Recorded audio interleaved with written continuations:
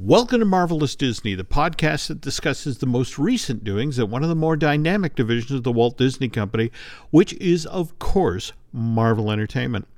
This is entertainment writer Jim Hill, and my co-host, the amazing Aaron Adams, and I are recording this week's episode on Wednesday, December 28th, 2022. And Aaron, it is very appropriate we are recording today.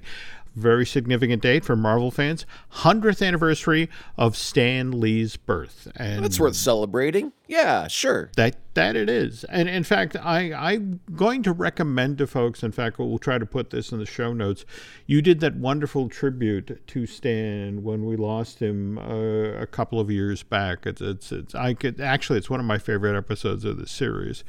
This would have been our episode for the week of, I want to say, November 19th or thereabouts, after we lost Stan back on 2018. That one's well worth seeking out, folks. I honestly, Aaron, that's some of your best work. That said, though, just 4 hours ago, Marvel Entertainment posted a short video on YouTube, which features some of Stan's cameos from the various MCU films.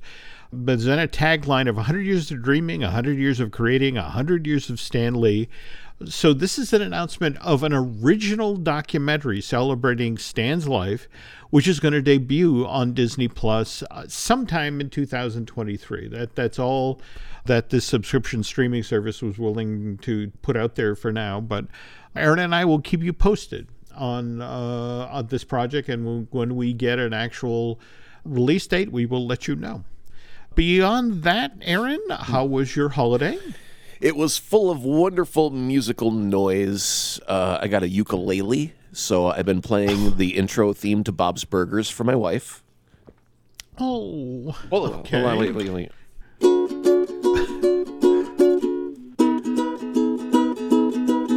Yeah, so that's where we're at right now. I'm playing Bob's Burgers on the ukulele. That's great! Oh my God, that's killer! Wow. And then, okay. She got me this two things that are just wild. One, I want you to look up automaton cover of Leonard Cohen's Hallelujah. An automaton is a Japanese musical toy that they give to children in Japan. We would give a recorder to kids here in school to learn how to play music. And it looks like a musical note, and the little bulb part is a head that you squeeze to make the mouth open and go wah, wah, wah, wah, wah. And then you move your finger up and down the stem, and it goes woo, woo, almost like a theremin type sound. And I thought, well, this is like just the cheesiest, silliest little thing that I will never be able to play. And we ended up looking at how to use it and found out that there is a subculture of people that play this on almost a professional level. And we ended up finding a copy of Leonard Cohen's Hallelujah played on the automaton, and I nearly pissed myself on the couch watching it because it is so funny. So please look that up because it's just good for the soul. And then the last thing I got, my wife found a limited print of a Neil Gaiman book of only 3,000 copies in existence. And I got copy 2067 of a story I never knew existed that is animated, their artwork done by one of his more favorite artists, and a little CD of him narrating the book as well. So I need to sit down and listen to Neil Gaiman narrate the story I never knew existed and look at the pictures and enjoy. It's the greatest treasure in the world. It's like finding One-Eyed Willie from, the Goonies or something. Like a treasure you never knew existed is out there, and all of a sudden it's in my lap. So, yeah, I can't wait to check that out more. Cool. Wow. That sounds like a great holiday. It was. Holy cow. Okay. Well, folks, today's show will be a tiny bit of a departure from our usual format for Mud. Aaron and I will spend, as we always do, the first half of today's show discussing the Marvel-related news of the past week. But on the second half, we're going to look back at what happened in Marvel in 2022, and as well as take a peek out at 2023 and 2024. But first, the news, and as always, the news portion of today's episode of Marvelous Disney is brought to you by Storybook Destinations, trusted travel partner of the Jim Hill Media Podcast Network. For a worry-free travel experience every time, please book online at StorybookDestinations.com. Aaron, to follow up on last week's show, we were talking about some films that were coming out in 2024. To be specific, we were talking about Captain America: New World Order. That comes out May 2nd of 2024, followed by the Thunderbolts, which will be out in July 26th of that same year. And finally, Deadpool 3, which is November 3rd of 2024. And did you see the story that broke this past week that there seems to be a key element that links these three films that actually ties back to the Eternals? Unfortunately, I've had my head deeper in the sand than an ostrich in fear, so I have not seen anything. Please tell me all about it. I'm excited to hear this one. Okay, well, to be specific, we start with the Eternals. And in fact, we start with that element that frankly has confused a lot of MCU fans, which is that Celestial, because they stopped him from emerging, they prevented the destruction of Earth, which is a good thing. Sure. But the Eternals halted that in the final act of that Chloe Zhao movie. By the way, the Celestial that was halted, had he or she completed her emergence, they would have been called Tiamat the Communicator. So this is why that island, which is just made up of this creature's head and left hand, which is rising out of the Indian Ocean, is known as Tiamat Island. You know, if only it would have been in Minnesota, they called it the Finger Lakes. Damn. Okay. Is it Michigan? They talk about being, what, shaped like a giant mitten? Yeah, the lower peninsula looks like a mitten. So I swear to goodness gracious, if you were to ask anyone from Michigan where you live, they will hold up their hand and they'll point to it and they will say the name of a town like Oscoda, and you'll go, oh, okay, and that will mean something to you. And Okay. So if but they point at their hand. Always. Even if you're from Detroit, and we all freaking know where Detroit is, they still point to the palm of their hand and go, right here. That's where I'm from. Got it. Okay, so again, MCU fans, ever since Eternals came out in November 2021, it's like, what is the deal with the Celestial sticking up out of the Indian Ocean? Surely the people of Earth have noticed this by now, and to be honest, the only time it's been referenced was, do you remember that there's like a tenth of a second thing in the She-Hulk where, you know, she's looking at her laptop and there's this, at a news site, and there's this giant man shape comes out of Indian Ocean. Well, it looks like all of this changes with Captain America: New World Order. Supposedly in the lead up, scientists land on Tiamat Island, which, by the way, is supposed to eventually be renamed Genosha. Oh, hey now. Whoa, that's a big deal. Okay. See, now I was expecting left field, like they were going to build a ski resort off of Tiamat's nose or something really stupid. But now that you throw Genosha into the mix, I am full attention, sir. Continue. And when the scientists get to Genosha, they discover an element that has never before been discovered on Earth. An adamantium? Am I pronouncing that right? Well, yeah. So when I was a kid back in the 80s, I would think if I had a chunk of adamantium and I were to hold it up to my ear, I would be able to hear it saying, "Don't drink, don't smoke. What do you do? Don't drink, don't smoke." You remember Adam Ant and Goody Two Shoes, right, Jim? There we go. Okay. I thought it was just me. No, yes. Okay. Yeah.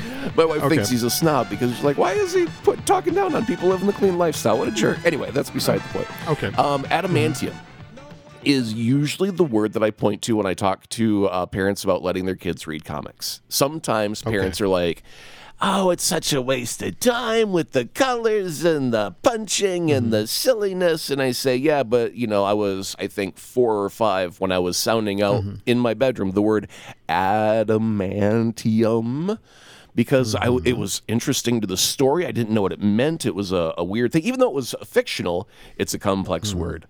And we all agreed on a pronunciation, and we talked about it in school. But, I mean, when you get engaged in storytelling, you're not going to let the mispronunciation of a word stop you. And I think that's the gateway drug of comic books. You are so invested into the story that this big, long, complex word comes up. And you're like, what do I do? How do I read it? How do I say it? Because I got to get to the next panel and find out what happens. And adamantium is basically the metal that Wolverine is made out of. And, if we look at Black Panther, and they've got vibranium, which is Captain America's shield.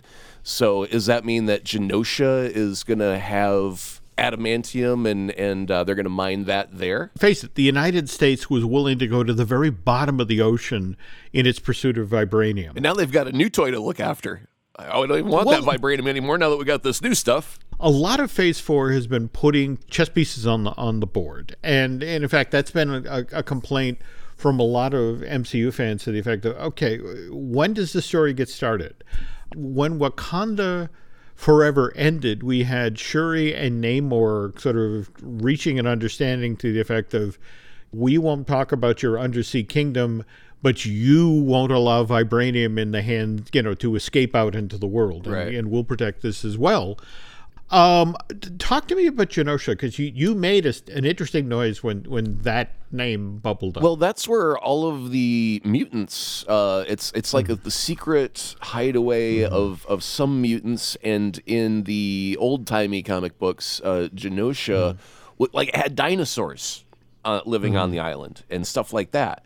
And so it was a wild and threatening place. However, all the mutants kind of lived there as well, not all of them, but many mutants lived there because it was a safe space where people weren't going because it had dinosaurs running about. It's kind of like if you took Jurassic Park and threw it as a layer of protection over a private rich island or something, and then threw a bunch of mutants on top of it. That's what you got. Nobody wants to go there. Nobody. So it's an interesting, wild, crazy place. Okay, well, last show we were talking about President Thunderbolt Ross, the William Hurt character that Harrison Ford is taking on.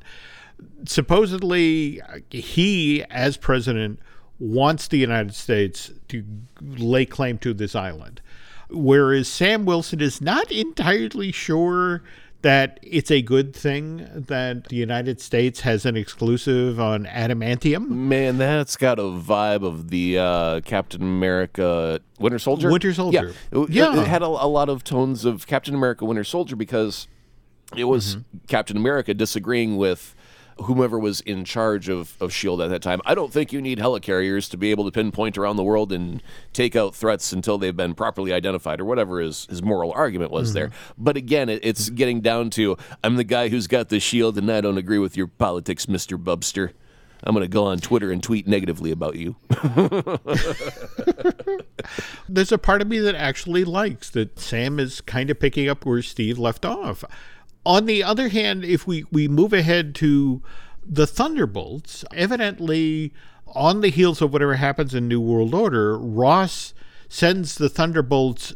Their mission is to collect adamantium. Wasn't Ross supposed to be president in one of these two? Do you remember which one it was? Was it the New World Order? Actually, my understanding is when we meet him in Harrison with Harrison Ford playing him in New World Order, he is now president of the United States.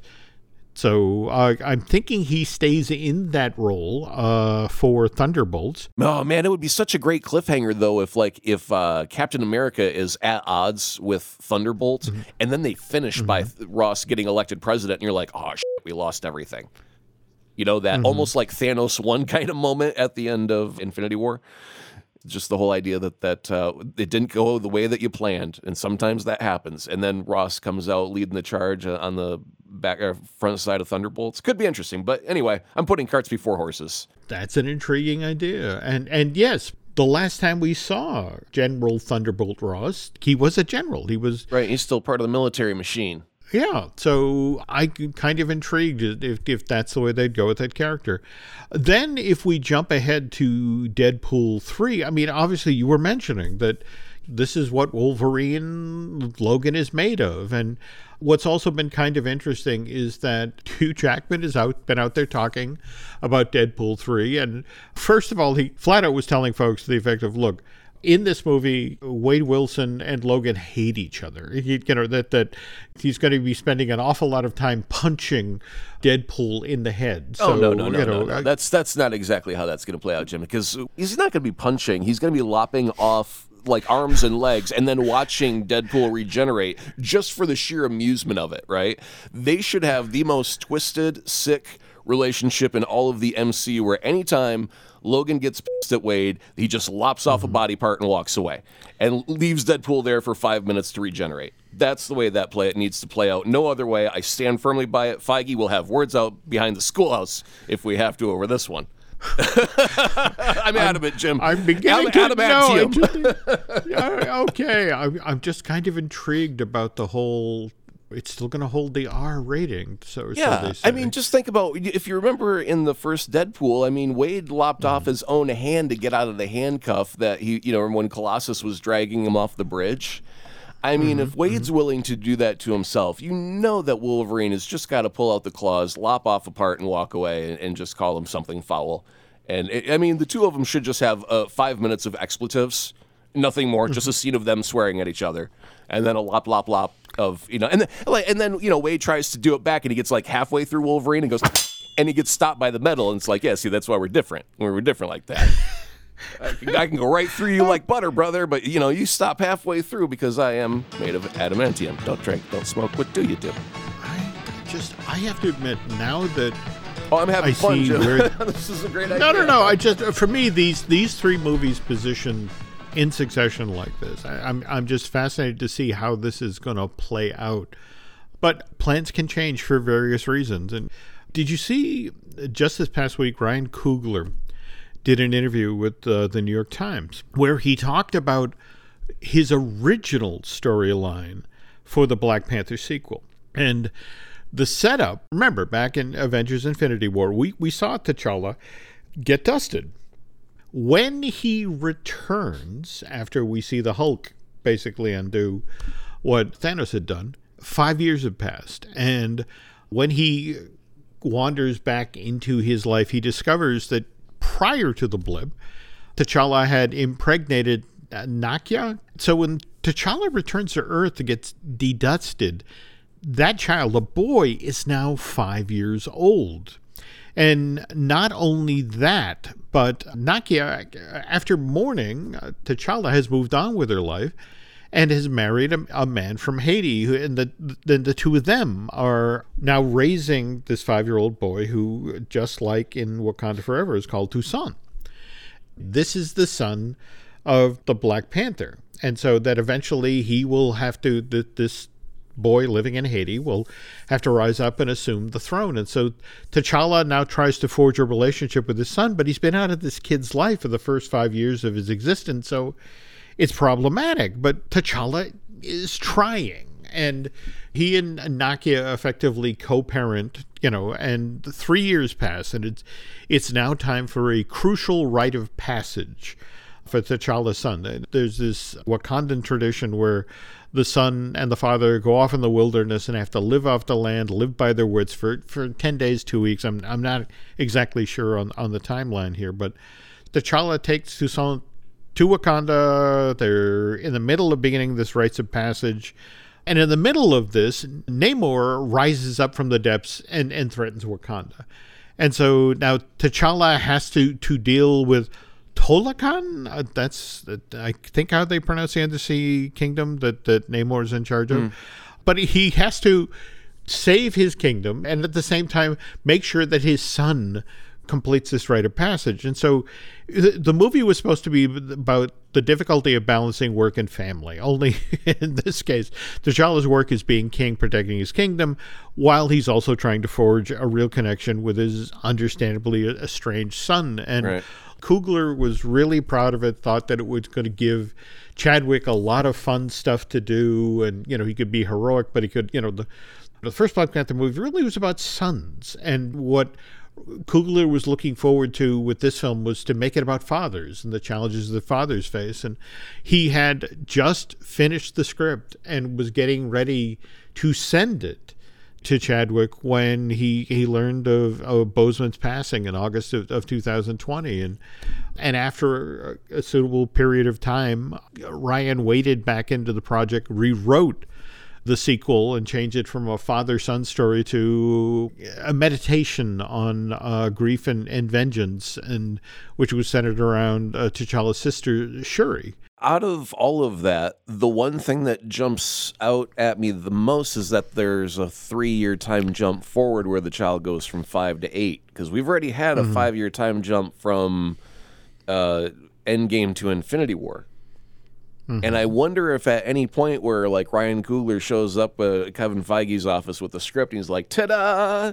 And then Kevin's reading it, and he gets to 3-year time jump, and he's like, hold on a second. And then he's got to make 5 phone calls to 5 other people who are currently writing several other movies. And they go, hey, how does this line up with you? Where is your timeline exactly? I mean, the MCU is currently in our future. And if directors just willy-nilly go, and there's a 5-year time jump, you move the whole damn universe. You know, it's not just the kid and T'Challa that age, 3 years. It's the whole freaking, Tom Holland, Spider-Man ages 3 years. All of that has repercussions. And I wonder, I'm sure that Feige gives them creative freedom to dream up whatever you want. But at some point, things like time jumps could be problematic for the entirety of the MCU, and I wonder if they've got a rule in place about, hey, man, if you want to have a time jump, you better call me first before you write that in there. Interesting point. But beyond that, the plot that you described sounded very reminiscent of Prey, the sequel to Predator, where it's, the young girl who wants to go out and do the rite of passage by killing the lion or whatever it is. And then she's got to kill that's when Namor shows up. And she's got to take him down and save her tribe and be the standout hero. That's her rite of passage. It seems kind of similar of that, the youngsters got a rite of passage. Namor shows up and we all have to, prove our mettle on that day. So. Interesting. Speaking of films that might have been made, just in the past week, a bunch of storyboards from the Gambit movie, the one that Channing Tatum, these actually surfaced online. And Lauren Schuler Donner began talking about doing a Gambit movie with Channing Tatum as early as 2014. And in fact, the actor signed on for the project in May of that year, and it cycled through a bunch of different directors. Rupert Wyatt, Doug Liman, and even Gore Verbinski were attached to direct this at one time or another, and really got close, Aaron. At one point, the Gambit movie actually had a release date of March 13th, 2020, but then the development of the movie got placed on hold when Disney expressed an interest in buying certain television and movie assets for 20th Century Fox. And when the deal was completed in May of 2019,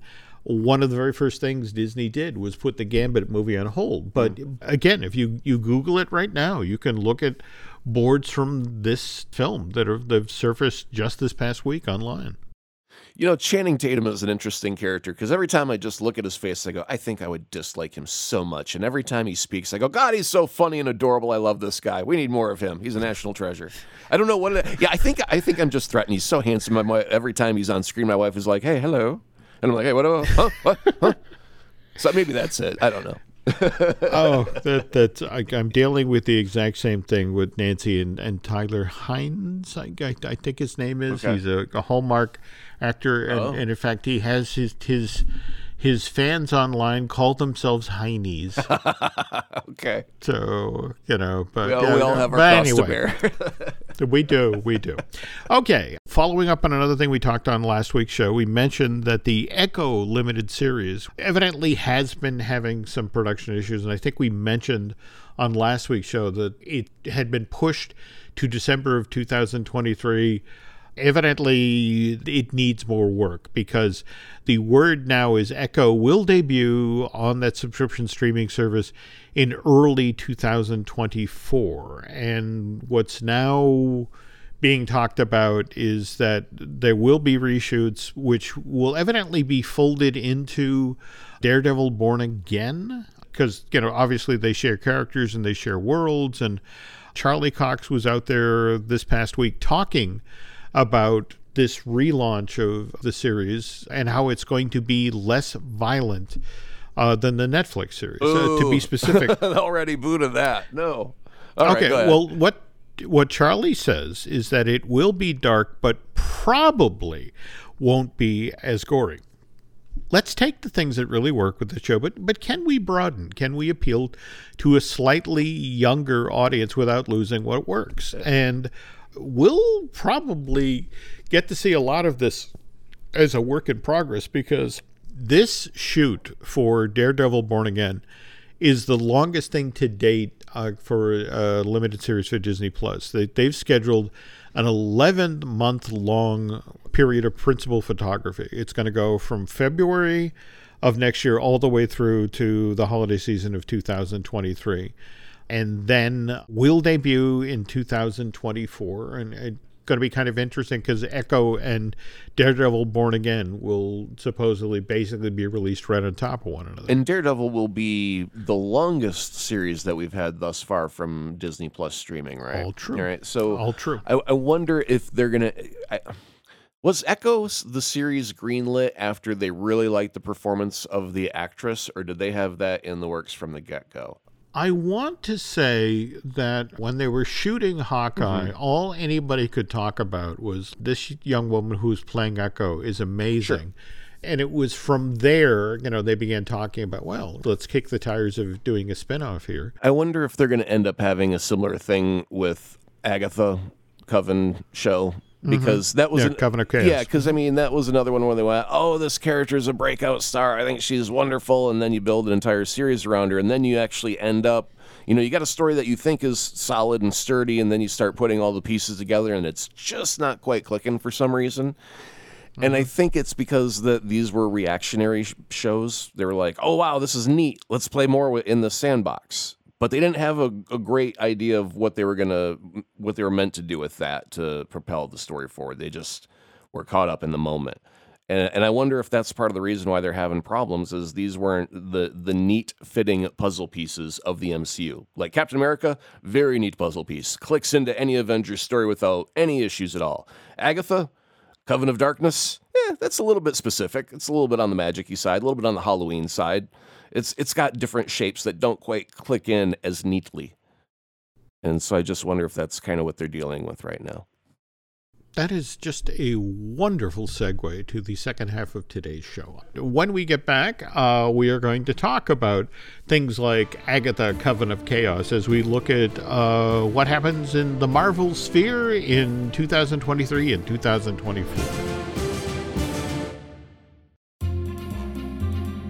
If we're looking back at 2022, we have to acknowledge that it started with a bang with how well Spider-Man No Way Home continued to do. That John Watts film was originally released December 17th of 2021, but stayed at the top of the box office for weeks. While I'm thinking about this, I also believe that Spider-Man No Way Home is now the only Marvel film that has any sort of director's cut or alternate version, because everything are we talking about the more fun stuff? Exactly. Version? With additional footage, because I believe every MCU property film I've got, whether it be Blu-ray or digital, there is only one cut. We don't get director's cut of Captain America ever, right? What you get is the official Disney branded Marvel sanctioned movie, and there's no other version of anything. And so, I think that longer, funner cut of Spider-Man may be the only MCU film that you can go out and purchase and actually has more footage added into the MC where, nothing else does it I can think of. Interesting. Well, speaking of which, though, Spider-Man No Way Home goes on to sell 1.9 billion worth of tickets worldwide, is now the 6th highest grossing film of all time.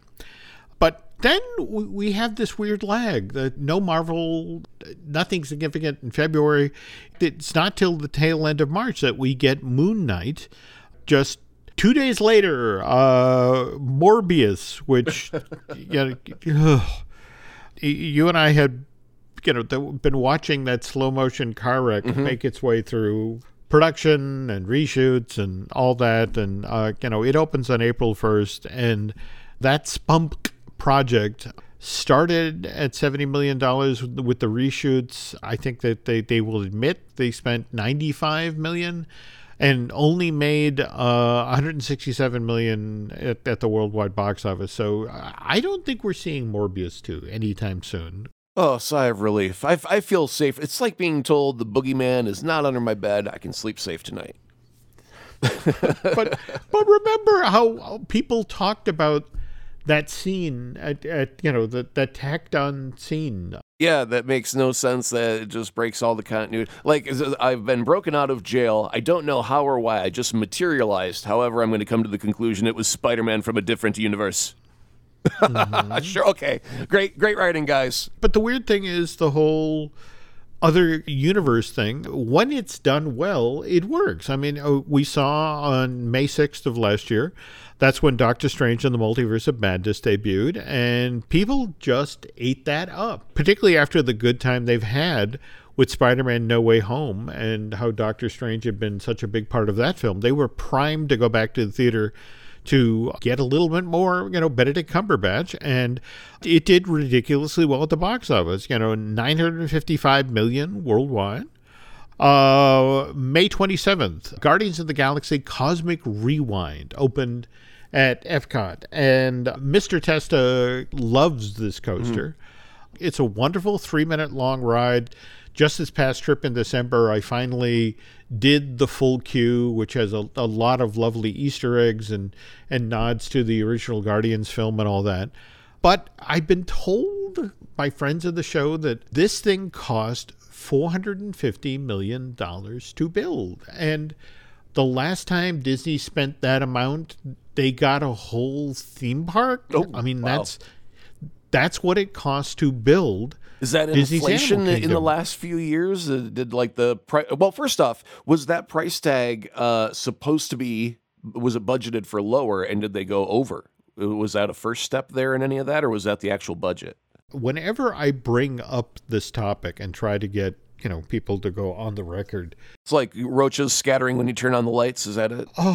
it just nobody wants to talk about how much this cost. Right. But again, I think also it's important to remember that this was built in the middle of the pandemic. There were supply chain issues. There's a lot of reason why it wound up costing that much, and it is a wonderful ride. It really is. But is it $450 million wonderful? I don't know. The only thing that irks me about it is where they screwed up the advertising by having a different voice actor for Rocket, and they couldn't get Peter Quill, so they got some dude to sit there and fall asleep with a helmet on. And it's like, if you've been, if you take all the time to actually use the proper cast from the films and film stuff to incorporate into the ride, couldn't you have at least gotten Peter Quill to say a line that could have been used for the commercial?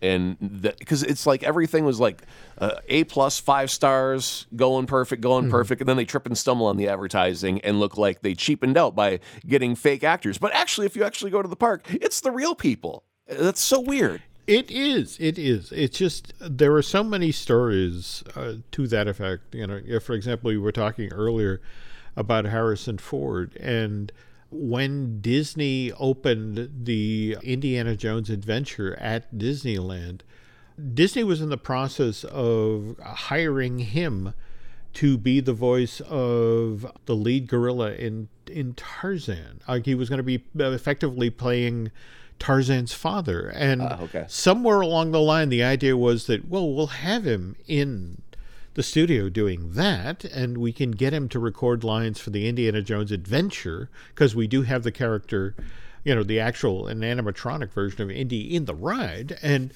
somewhere along the line, Disney bobbled that so badly that Ford not only would not record the lines for the ride, he left the cast of Tarzan. And it's always one of these things where it's like, well, what happened there? Right. And I've basically been told by friends in Imagineering and Disney Animation, it's like, well, a couple people have to die first before I can tell you that story. So, well, that's a good story. Hang in there. Eventually, we'll get that story.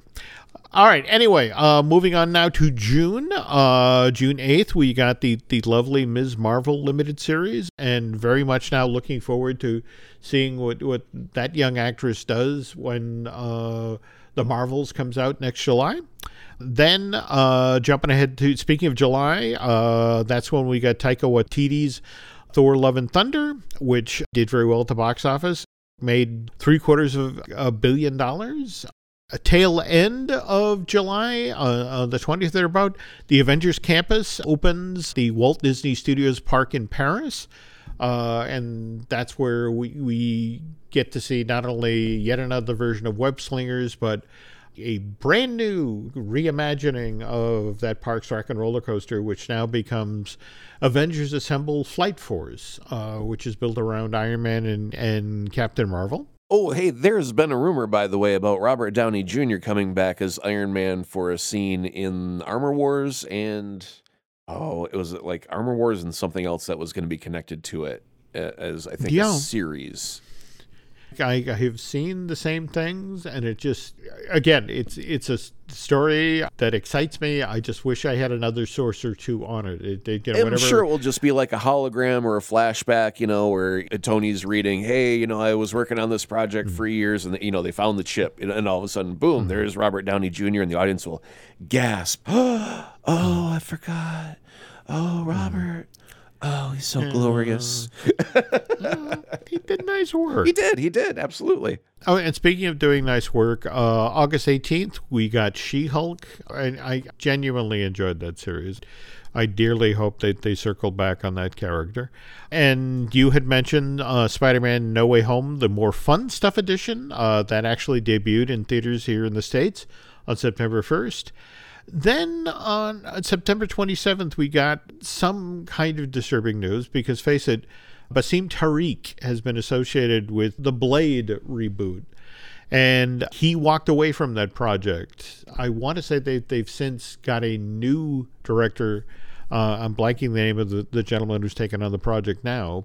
Moving on now to October 7th, that's when we got the Werewolf by Night special that was so much fun, and I'm really hoping that based on how the response that Man-Thing got on that show, that it looks like there's a Man-Thing special being prepped for next year. And then October 25th, James Gunn announced that he had just been signed to become the new co-head of DC Films. And immediately fans retaliated from the DC universe saying, fire James Gunn, he's not going to do Snyderverse. And it's like, well, yeah, because, Zack Snyder wasn't hired in this group.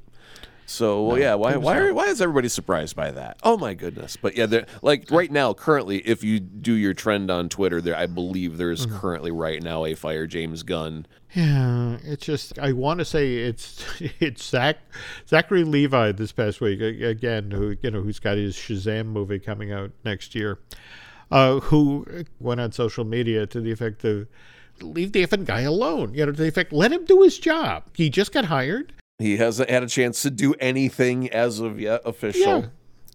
Yeah. So let's circle back on the whole James Gunn situation in 2 and 3 years when there's actually some TV shows and some movies to look at. Anyway, November 11th, we got Black Panther Wakanda Forever, which is still chugging away at the box office. Currently sits at $803 million worldwide. Also, I want to say I recently heard that it will be showing up on Disney Plus in February. So don't have an exact date on that, but when we do, Aaron and I will share that.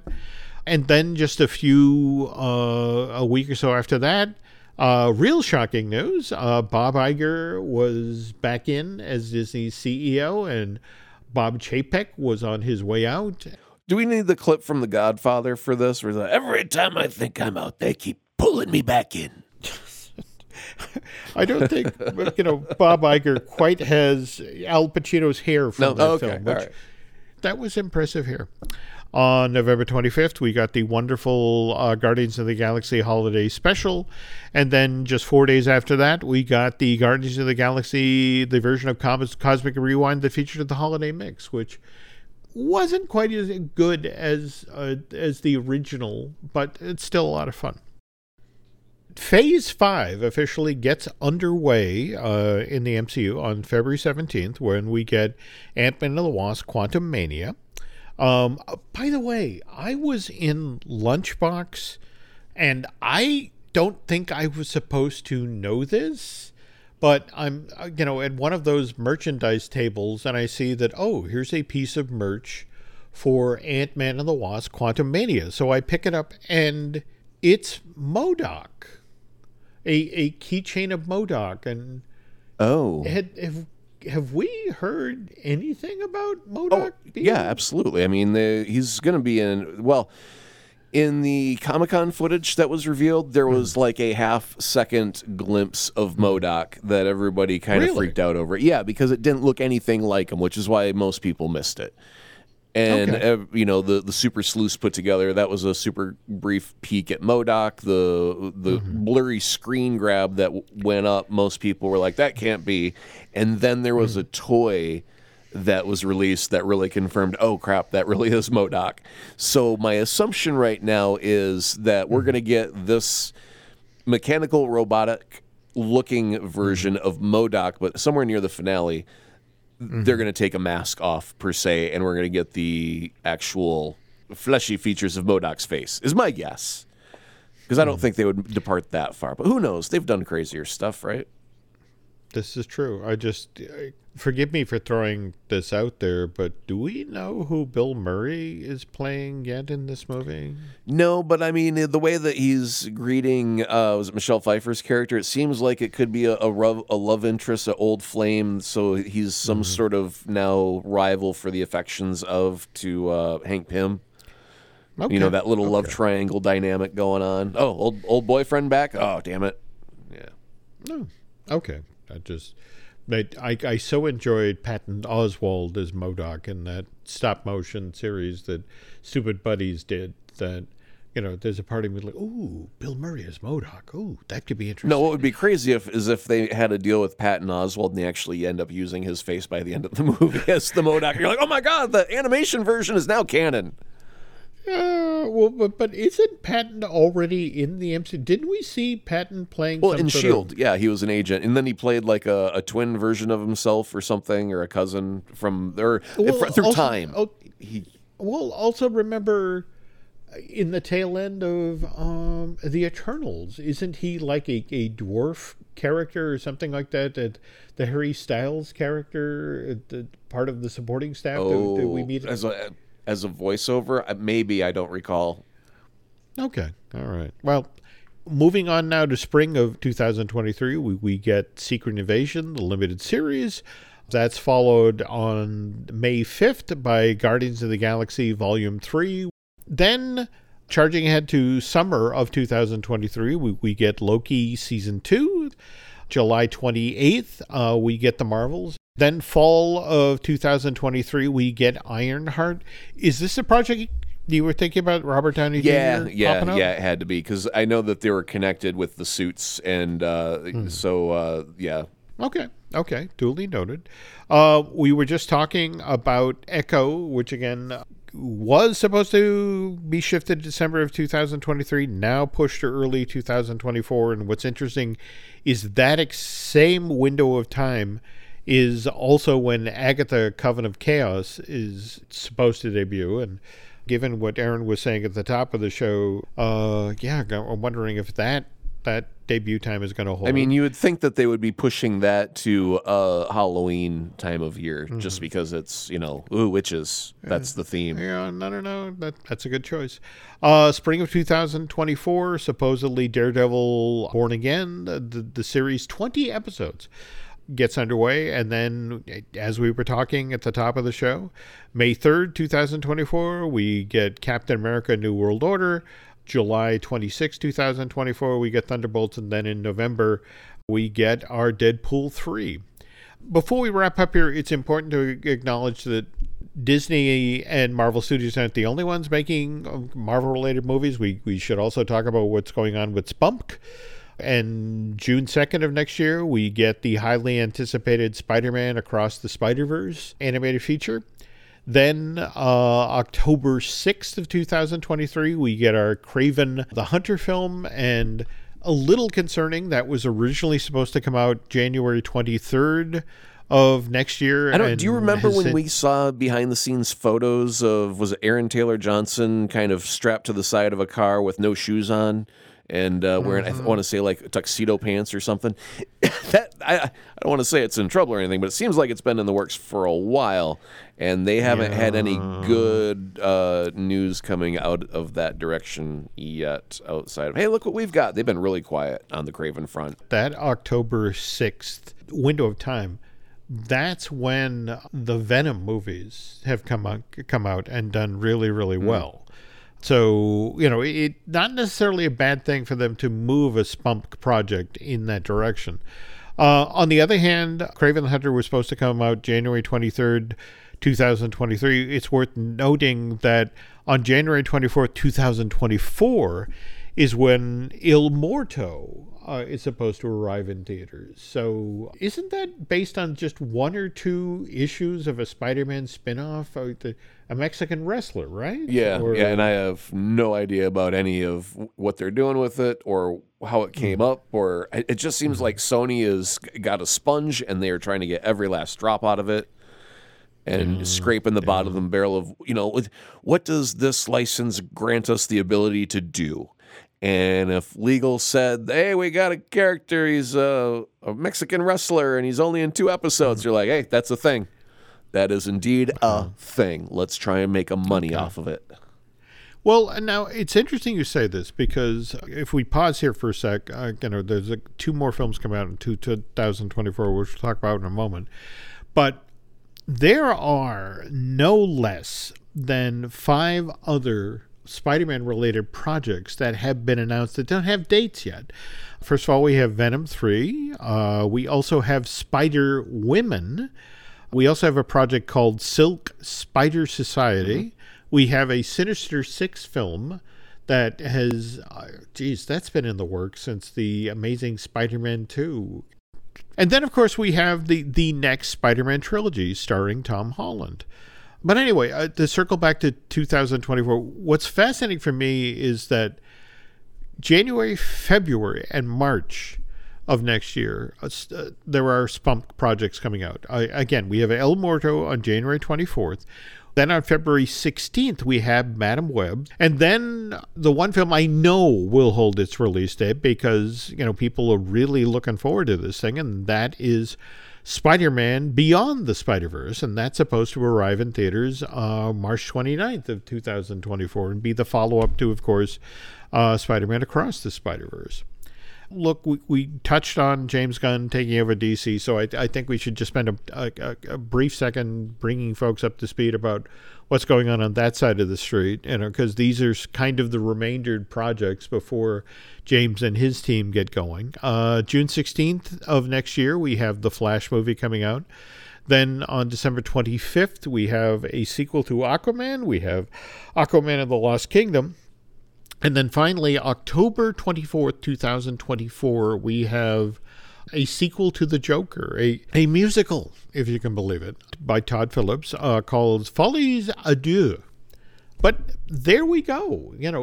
We have a crazy amount of Marvel material and also some DC films headed our way. And I wonder if anyone within the DC realm is worried with the combination of Zaslav liking to write things off for tax reasons and James Gunn saying, I'm okay with a clean slate for the DC universe. What if Zaslav was like, I could use an extra $30 or $40 million to write off, let's say the Flash movie. Even though it's done, I could get some money for it now. I mean, what if they get really shrewd that way and some of the things that we think are complete and on the calendar and are safe suddenly get jerked around a little bit? Well, I have to say some of the stories that have been coming out about The Flash, about how Gal Gadot and Henry Cavill's cameo appearances as respectively Wonder Woman and Superman have already been cut from their project, and that's a little concerning. Yeah, I think instead of, because if you continue giving them teases, well, for example, the Black Adam film that ended originally with, I believe it was like the chest of Superman, but the head was still kind of in the clouds or the fog of the shot and not quite revealed. And then people went all crazy for it, and they're like, okay, get Henry, let's actually finish the shot. And then they kind of added him in after the fact. And then he says, "Oh, I'm going to be Superman," and everyone's happy, and then all of a sudden they turn around a couple of days later and like, "Actually, I'm not going to be Superman anymore. It all went sideways," and everyone's now, "Boo, James Gunn, you evil, evil human being." So I would think that if you did have a movie coming out like The Flash, it'd be like, yeah, let's cut these little cameos if we can, because that's just going to make people like whetting their appetite for a meal that will never come. And that's an interesting and if point. they're not like super dependent upon the story being told and they're only showing up for a glimpse, then yeah, I can see that cut being super easy for them to make in that mentality of let's not get them excited for a thing that's never going to happen. Let's just tone it down, get this done and over with, and then move on to, you know, what our next project is. Interesting point. Okay. Well, again, folks, that's a look ahead at 2023 and 2024. But Mr. Adams and I will be returning next week and picking up pretty much where we left off here. You know, looking at what, you know, Marvel's got in the works. And for example, you know, I'm going to start working the phones as soon as we get done here to find out if we do have a release date yet for that Stan Lee documentary. But like I said, if you really want to hear some good stuff, go check out our archive for November of 2018. You're going to find a wonderful piece that Aaron put together that really is worth revisiting. But in the meantime, Aaron, if folks want to keep tabs on what you're up to, where can they find you on social media? Well, for the time being, still at Twitter, at Azaprod, AZAPROD, and I've got a new home as well, some swank, luxurious accommodations over at Patreon for a brand new podcast starting in January. January 5th is our launch date, and that will be the 32nd Street Podcast, 32ND Street Podcast. Join us for the conversation about advertising trickery that ads use to get you to buy stuff you don't need with money you don't have to impress people you don't like. Well, as long as we're plugging podcasts here, let me mention we also have a couple of other shows here at the Jim Hill Media Podcast Network you might want to check out. We, of course, have Disney Dish, which I do with Len Testa. Just earlier today, I recorded a brand new fine-tuning with Drew Taylor. And in fact, this time tomorrow, I will probably be sitting down with Brian Gahn and doing a new Looking at Lucasfilm. So welcome you to check those out. Oh, by the way, if you could do Aaron and I a favor, if you could head over to Apple Podcasts and rate and recommend the show you're listening to right now, Marvelous Disney. By the way, if you really, really, really like what you hear here, if you want to head over to Bandcamp and subscribe, that would be helpful. And as long as we're you know, again, just like Aaron, I'm still on Twitter, you know, that just, you know, right there on deck, rearranging the deck chairs. But yeah, you can find me on Twitter and Instagram as Jim Hill Media, and over on Facebook as Jim Hill Media News. And I think that's going to do it for now. Want to wish all of you folks a very happy new year. And come back in 2023, and we'll be here with some more shows.